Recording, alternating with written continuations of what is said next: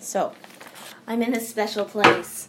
The special place where I don't know, I get to explore and have good times just like figuring myself out in probably the most positive way possible, right? So, why is it so positive? Well, maybe because first, I don't know what it is, but whenever I do something like especially just like meaningful right before I go to sleep, for some reason it just blesses me with such just good sleep, right? It's not like I woke up feeling like my whole life has changed because I had this amazing sleep kind of thing, but it was good, right? It was good enough so that I could wake up with a smile, right?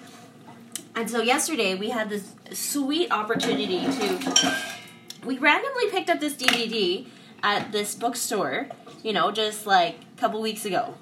And it just so happened to be a DVD that was like a concert version of a playlist that we had been just so happening to be playing in our house, like for the last few weeks before we found this DVD, right? And then it's like, oh, who knew that this was like performed, right? Okay. We knew it was performed, but we just didn't know there was like a version that we could access like that. So we got it. I've been waiting for days to get to like really enjoy it, right? And then the day came. My husband was away for like the last 4 hours or something in the afternoon, just like practicing a song that he's gonna do for a musical number, and then another singing group that he's in to just like practice that for Christmas time and that kind of thing. And he comes home, he's like, "Do you have any energy?" I was like, "Well, yes." And then he's like, "Do you want to watch that concert with me?" I was like, "Yes." So I was like, "Yeah, this is going to be great." Okay, so the words great doesn't even begin to explain it, right? We were talking about it this morning again. We're like, yeah. He's like, yeah, it was a masterpiece.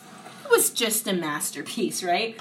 This is my special experience. I always feel like I'm in Peanuts, right? I always see myself as like the Lucy, and then there's the Schroeder guy who like plays the piano. And I'm like, man, he's like my Schroeder. I'm like Lucy. And this is just the perfect thing ever because I love and appreciate so much how much he sees and feels music. So there we were, yet again, seeing and feeling music beside this like masterpiece kind of a guy who's enjoying a masterpiece for himself. And then we're with, our children kind of scattered around. One specific child, it was just so sweet to see how touched she was with the music as well, right? I just love the way that it almost seems to correlate. Empath people love music, right? And they just are able to feel it on such a different level than the rest of us, right? So, love it.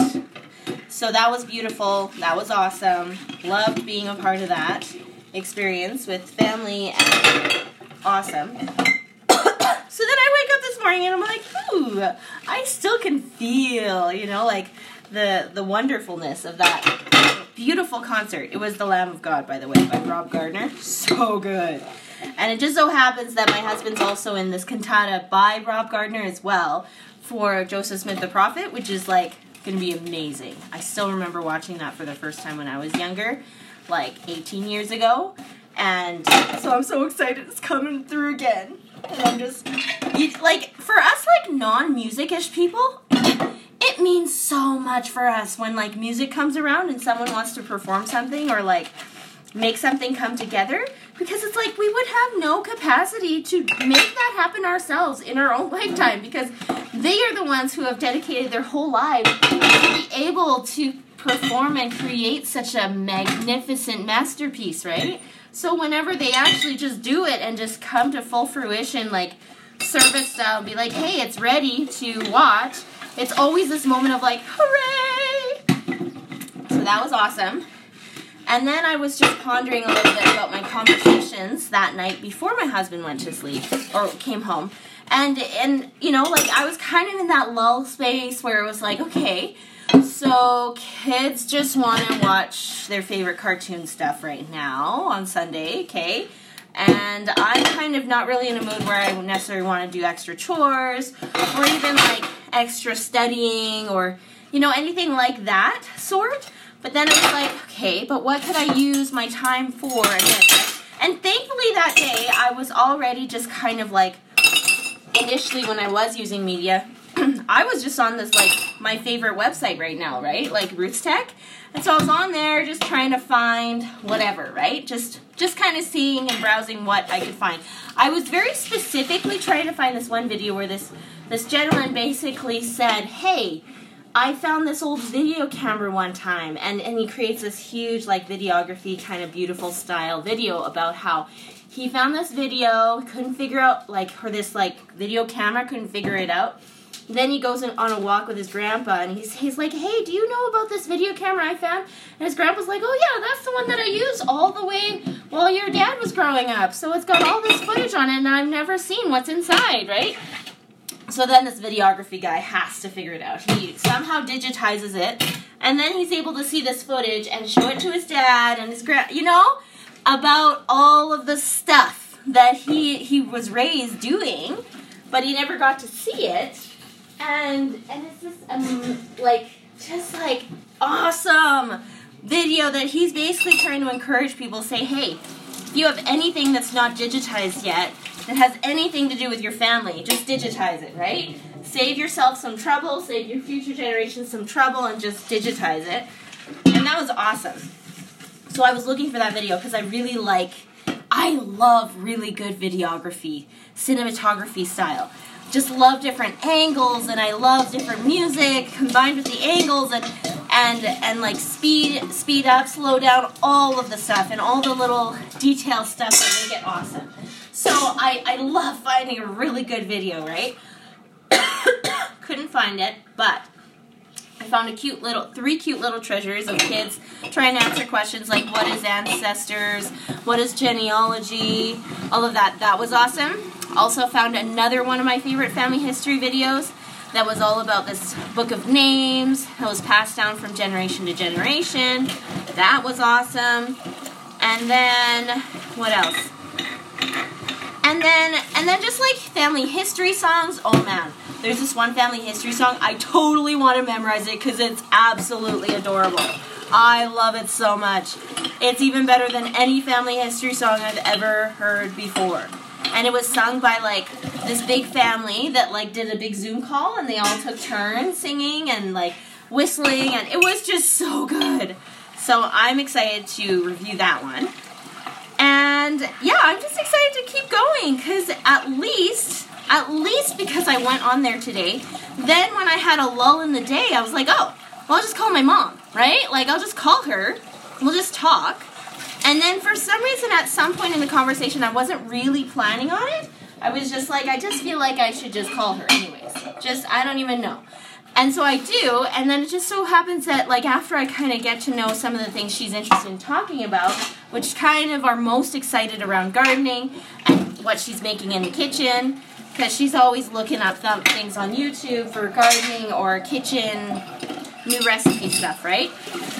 So then I was like, so what was it like for you when you were younger, right? Like, did you get to have a garden when you were younger? Like, did you get to, like, cook a lot when you were younger? And it sounds to me that for the most part, there wasn't enough, like, space for gardening, nor was there just, like, the liberty to have any ingredients that you want to be able to cook with. So it wasn't, like, it didn't sound like it was as exciting when she was younger to, like, make all the things that she makes now. It's, like, kind of like a getting to be an immigrant kind of a novelty where she gets to just, like, make stuff in her kitchen to her heart's content, and how awesome that is. So that was really cool. And plus, I got all the stories.